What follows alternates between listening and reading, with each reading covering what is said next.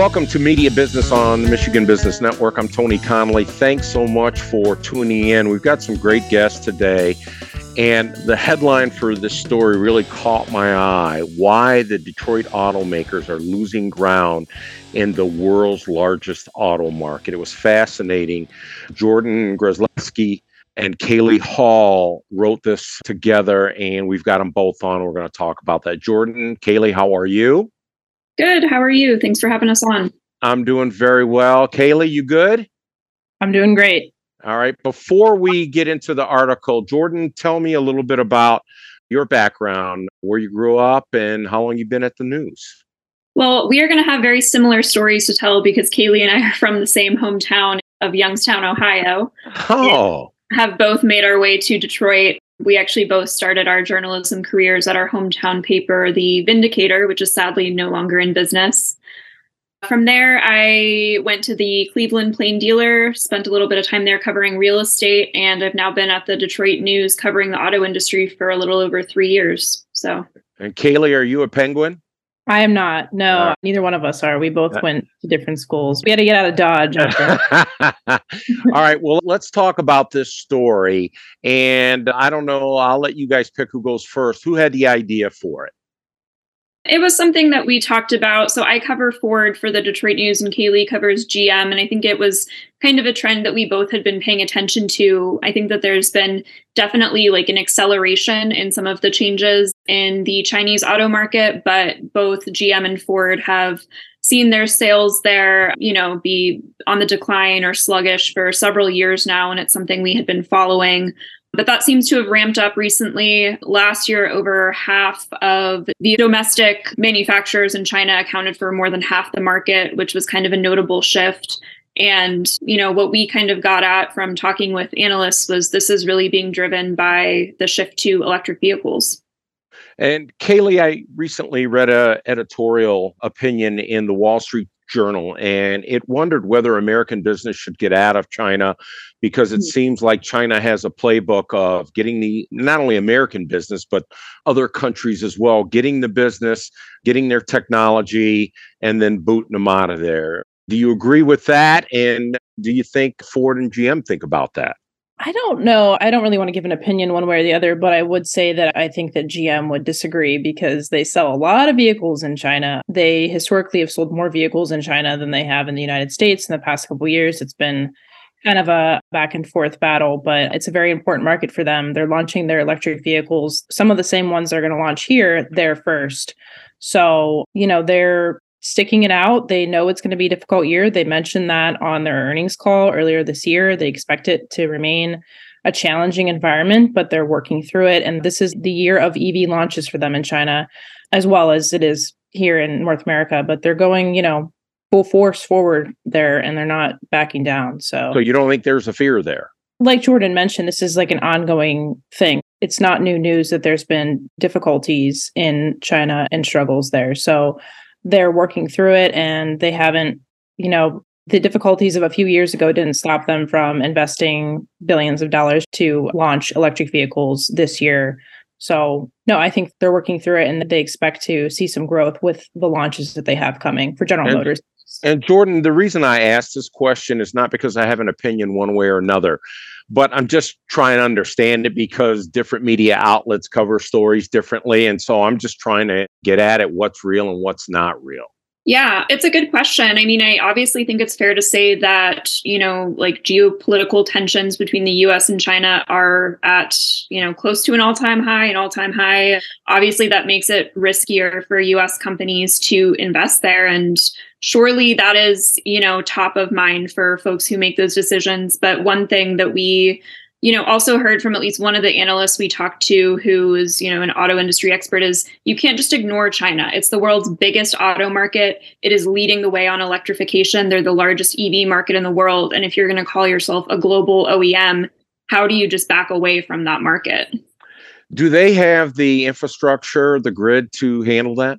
That's a good question. I'm not sure about their grid. I think that, they have poured a lot of state subsidies into supporting the adoption of electric vehicles there. So I think that they definitely have, supported the build out of EV charging and all of that. And they are, by far the biggest EV market in the world. I think that electric vehicles accounted for a quarter of all new passenger vehicle sales there last year, which is, much bigger than the US. Our sales of EVs here, I think, were like 6% last year. So, I think, Kalea, the first paragraph in your story just really laid it out well. Detroit's automakers are reassessing their strategies in China, the world's largest auto market, after being caught flat-footed by increasingly competitive domestic manufacturers. How'd they get caught flat-footed? Aren't we ahead of the game here? Well, I think it's an interesting market. And I think they've had to figure out along the way the best products. And it feels like the Chinese consumer has kind of changed what it wants over the years. So it's had to adjust quickly. And then also, some of the domestic automakers there are offering pretty well-priced electric vehicles, right, Jordyn? That's pretty much, from what I remember from our story, some of the things that we pointed out. Yeah, BYD is an interesting example, and I'm not like an expert on their business, but they actually overtook Volkswagen as the top seller in China recently. They are on track or like neck and neck with Tesla to be the world's biggest EV maker. So I think just the domestic manufacturers there, and I think that there is some level of, being supported by the state government with subsidies, but they have been able to figure out the cost structure for EVs in a way that other companies are maybe still figuring it out. And Chinese consumers, as Kalea said, tend to be ahead of the curve. They are early adopters of new technology, and companies like BYD seem to have figured it out. They're offering vehicles at very affordable price points that do not compromise on quality or technology.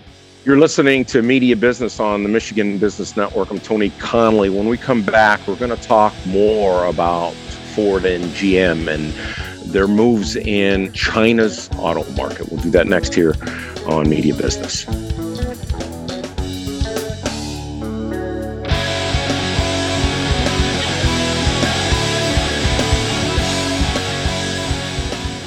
Sanair has been advancing communities and providing opportunities for people in Michigan for more than 25 years. Through lending, investments, and the creation of homes and jobs, Sanair has made a combined $7 billion impact on the communities they serve. Learn more at www.sanair.com.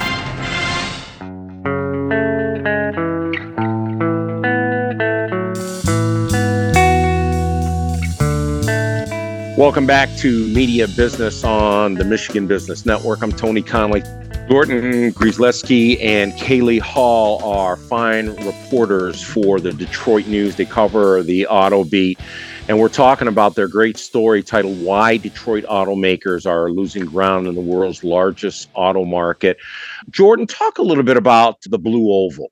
Sure. So I cover Ford for the Detroit News. They historically have had a pretty small business in China. They've never been a huge player there, but they have seen their sales or their market share trend even further downward in the last couple of years. I think they're at something like 2% market share.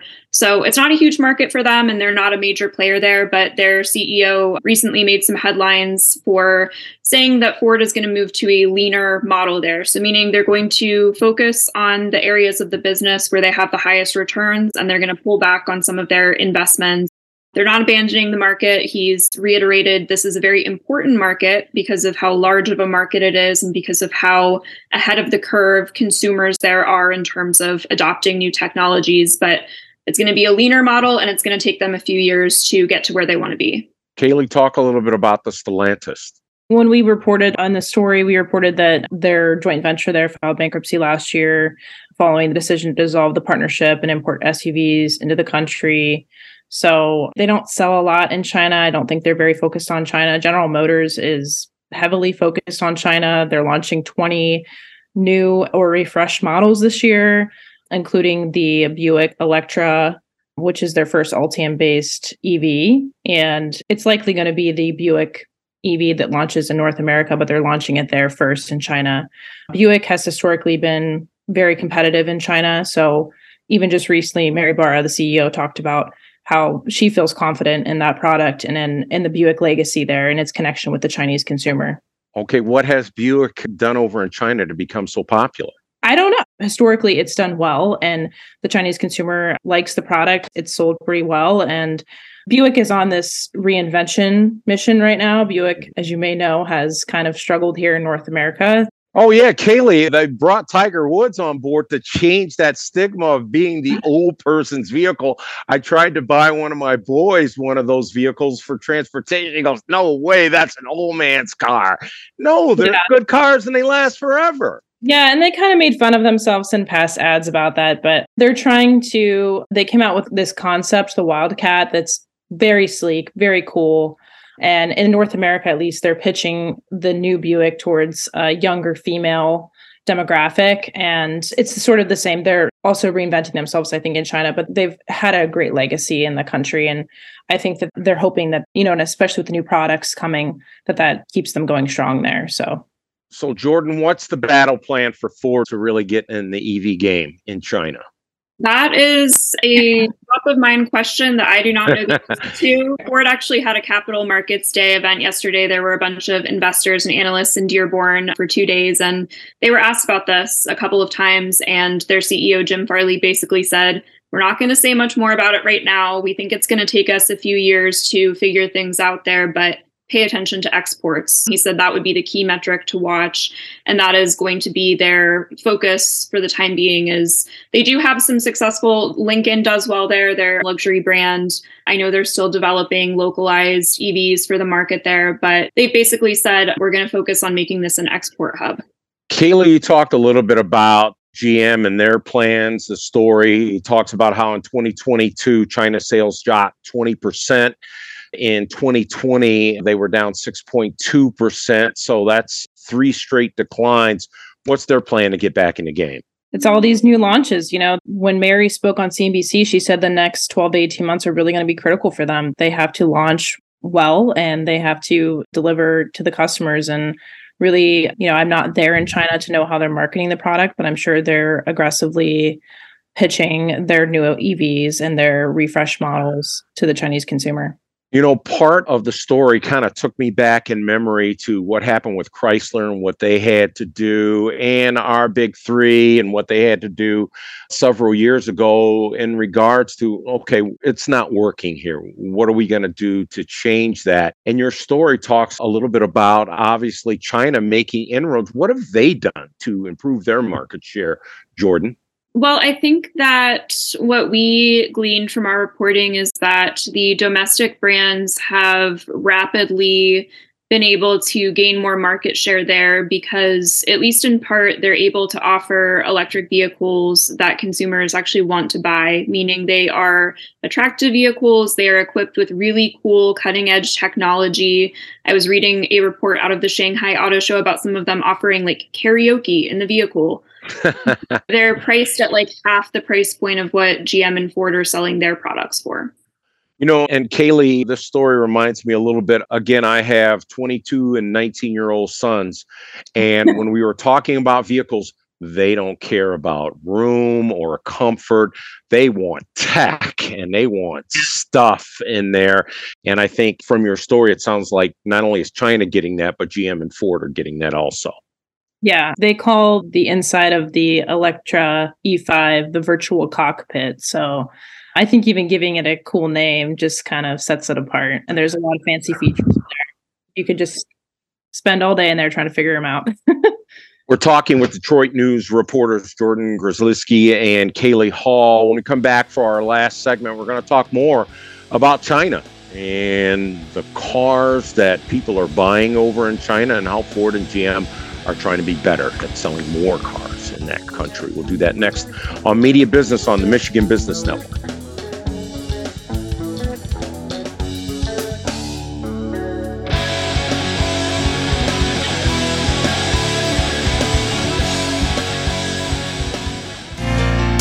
DBI, we do office Managing your office supplies is key to a seamlessly functioning business. With over 90,000 items available for free next-day delivery and no minimum order, DBI can solve all your office supply needs, from pencils to coffee, at the very best value. Call DBI and ask a sales representative to show you their product offerings, or visit dbiyes.com and request a product catalog.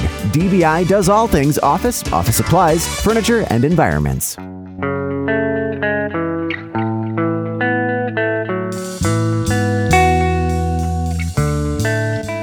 Welcome back to Media Business on the Michigan Business Network. I'm Tony Conley. Thanks so much for tuning in. We're talking car sales in China and the strategies that are changing for Ford and GM and how they can sell more cars there.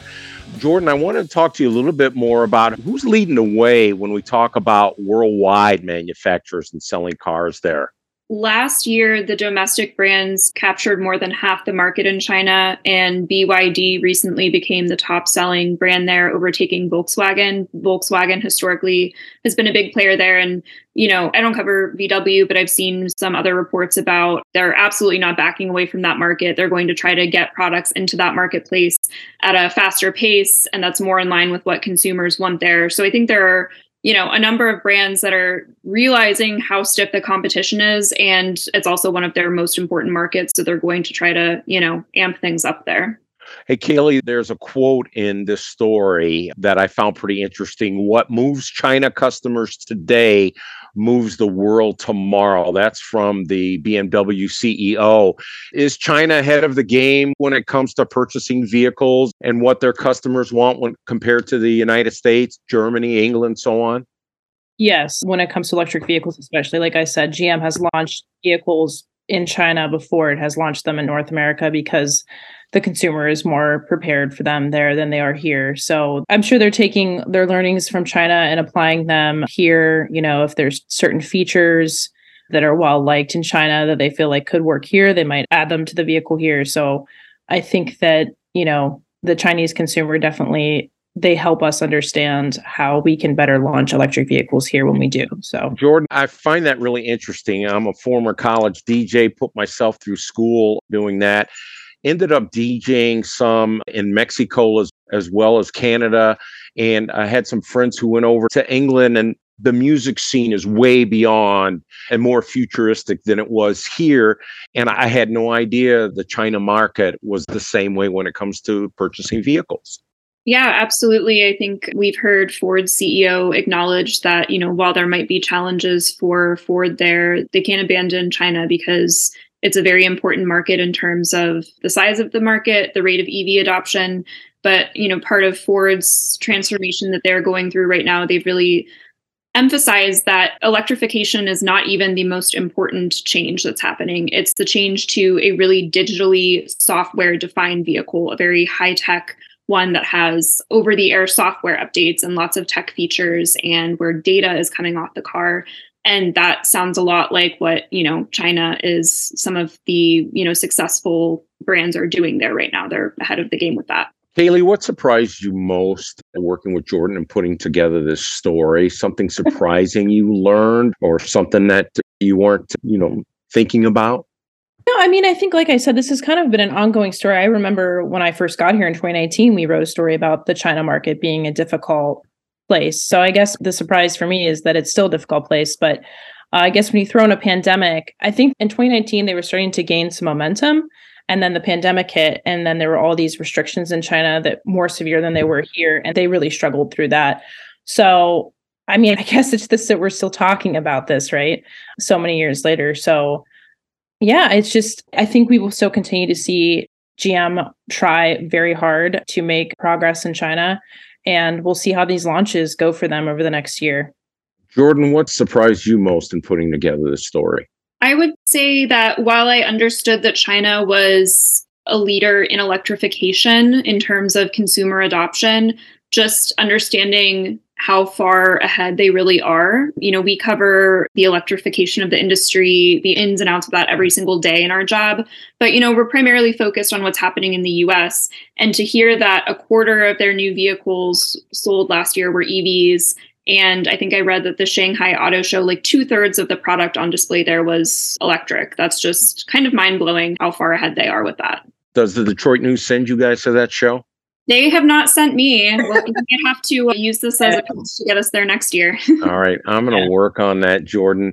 The one thing I really try to decipher when you talk about China and anything, there's the political issues and there's the business issues and there's this world that we live in. And so I'm trying to work my way through that. And, I asked you guys earlier about the grid. Is China ready for that? And your answer wasn't exactly what I was looking for, but what we keep hearing, China doesn't care about that. They're going to burn coal. They're going to burn oil. Well, if that's the truth, then why would they be putting so much focus in EVs? I want to get each of your thoughts on that. Jordyn? I don't know. That one might be a little bit beyond my area of expertise. I'm not an expert on their, energy, I guess, systems there, but it's absolutely fair to say that they have, put a lot of state support behind the build out of the electric vehicle market there, and that they have poured a lot of money into supporting, things like the charging infrastructure. So I'm not sure what their, energy grid is like, but fair to say the state has been very, supportive of building out the electric vehicle market. All right. And finally, Kalea, your thoughts on that? Well, I think at the end of the day, too, we do have to realize that electric vehicles are, in fact, very cool, and the power is instantaneous. Jordyn and I have both had the opportunity to drive them, and it's like they're very fun to drive. And, I've never driven one over a period of time to say whether you can save money on gas, but if I could, I'd currently drive a 2010 Silverado, so I would appreciate that. So, we have to take those two factors into play, as well as that they're cool and you can save money by not having to fuel up your vehicle. So this story was fascinating, and it just begs so many more questions. I look forward to reading more with both of you. Kalea Hall, Jordyn Grzelewski, both with the Detroit News, excellent reporter, writers. You can follow them both on Twitter. I appreciate you both so much. Thank you very much. And I tell you what, we'll see if we can get you both sponsorship for the Shanghai show. We'll have you our correspondents there and see that you get sweet EVs to ride in. I think only Jordyn can handle that play ride, so you can go. All right. Well, thank you, Tony. It was good being on the show. All right. Kalea, thank you too. I'm Tony Connolly. This has been Media Business on the Michigan Business Network.